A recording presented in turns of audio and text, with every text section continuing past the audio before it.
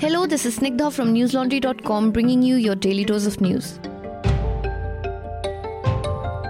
Today is Wednesday, the 30th of October. The hullabaloo around the unofficial visit of a delegation of members of the European Parliament is still not over. The MEPs held a press conference today to brief the media about their visit.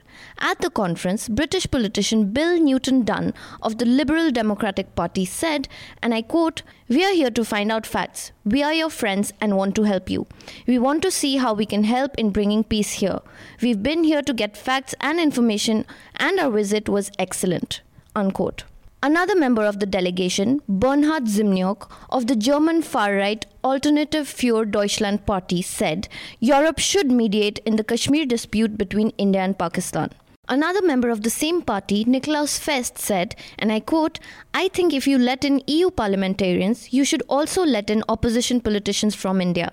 So there is some kind of disbalance. The government should somehow address it." Unquote. Even before the visit, Thierry Mariani, an EU MP from a far-right party in France, told AFP, and I quote again, "We are going to see the situation in Kashmir, at least what they want to show us." Unquote. Theresa Griffin, another EU MP too, tweeted saying, and I quote, "To be absolutely clear, the group of far-right MEPs currently visiting Kashmir are not in any way an official delegation. They do not speak for the European Parliament. The shutdown in Kashmir must be ended and constitutional rule of law restored." Chris Davies of the UK's Liberal Democrats Party claimed that he too was invited by the Indian government to visit Kashmir. But the invitation was withdrawn after he insisted on being allowed to speak freely with locals without being accompanied by security forces. Yesterday, a member of the delegation claimed that the group was conscious that, and I quote, "some people were being kept away from us." Unquote. Herman Tersch of Spain's Vox party said that the group was in the state to get some news about what is happening, but did not have enough facts to draw a conclusion about the situation yet. The delegation of 23 members of the European Parliament mostly belong to right-wing nationalist political parties. They were driven through the heavily guarded streets of Srinagar amidst a complete shutdown today. They met 15 groups, including the Indian Army, a delegation of panchayat representatives and leaders of the BJP. However, none of them met any members of other regional parties. Their visit ended with a trip to Dal Lake, where all of them were taken on a shikara ride. Meghnad, Ayush and Prateek did some digging around and found a ton of interesting information about these members and why they came to Kashmir. Read their report on newslaundry.com.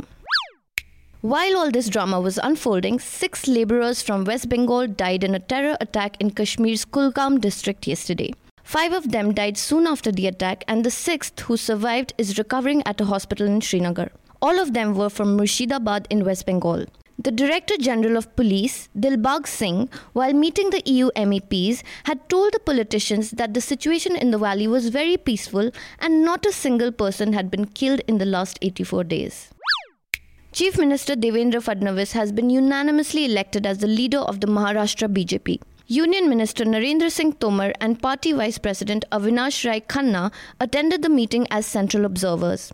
Since the results of the assembly elections were declared, the Shiv Sena has been pushing for a 50-50 power sharing formula. Meanwhile, the NCP is going to hold a key meeting of its newly elected MLAs today. According to latest updates, NCP will sit in the opposition. Yesterday, Fadnavis had clearly rejected Shiv Sena's claim that there was a pre-poll understanding of a 50-50 power sharing formula between the two allies. The Sena retaliated by calling off talks scheduled for Tuesday. They also posted an old video clip to remind Fadnavis and the BJP that they were going back on their word. UK Prime Minister Boris Johnson won the approval to hold a general election on December 12th that could potentially end the political deadlock around Brexit. The vote in Parliament yesterday came after opposition Labour Party gave up its resistance to an early election, setting off a 6-week campaign. It is likely that Johnson will make a case for a speedy Brexit. The opposition, however, is likely to propose holding a second referendum about whether to leave at all. According to new calculations by the US-based science organization called Climate Central, rising seas could affect 3 times more people by 2050 than previously thought. Major coastal cities are under severe threat of submerging. Mumbai is one of the cities that are under threat. The new projections show that most of the city, especially the southern part, is at risk of going underwater. South Vietnam is predicted to almost disappear, and most of Ho Chi Minh City, the country's economic center, will be wiped out. Some of the other regions that are also in danger include Bangkok, Shanghai and surrounding cities in China, Alexandria in Egypt, and Basra in Iraq. The findings showed that some 150 million people are now living on land that will be below the high tide line by mid-century. Delhi's battle with air pollution is far from over. Since yesterday, the air quality has been oscillating between the very poor and severe category. Today, Delhi's air quality index stood at 422, worse than yesterday's 414. The falling air quality after Diwali night is being attributed to firecracker emissions, increased stubble burning, and lack of winds. Last week, I spoke to Siddharth Singh, a climate and energy policy expert and the author of The Great Smog of India about air pollution. Do listen to the 87th episode of Reporters Without Orders on newslaundry.com to listen to our conversation. Now for some more homegrown stuff from newslaundry.com. Do watch the latest episode of TV Nuisance, where Manisha looks at the news debates on Kamlesh Tiwari's murder and the pre- and post-election drama around this month's assembly polls. That's all for today. Have a great day or a good night, depending on where you're listening from. See you tomorrow. All the News Laundry podcasts are available on Stitcher, iTunes, and any other podcast platform.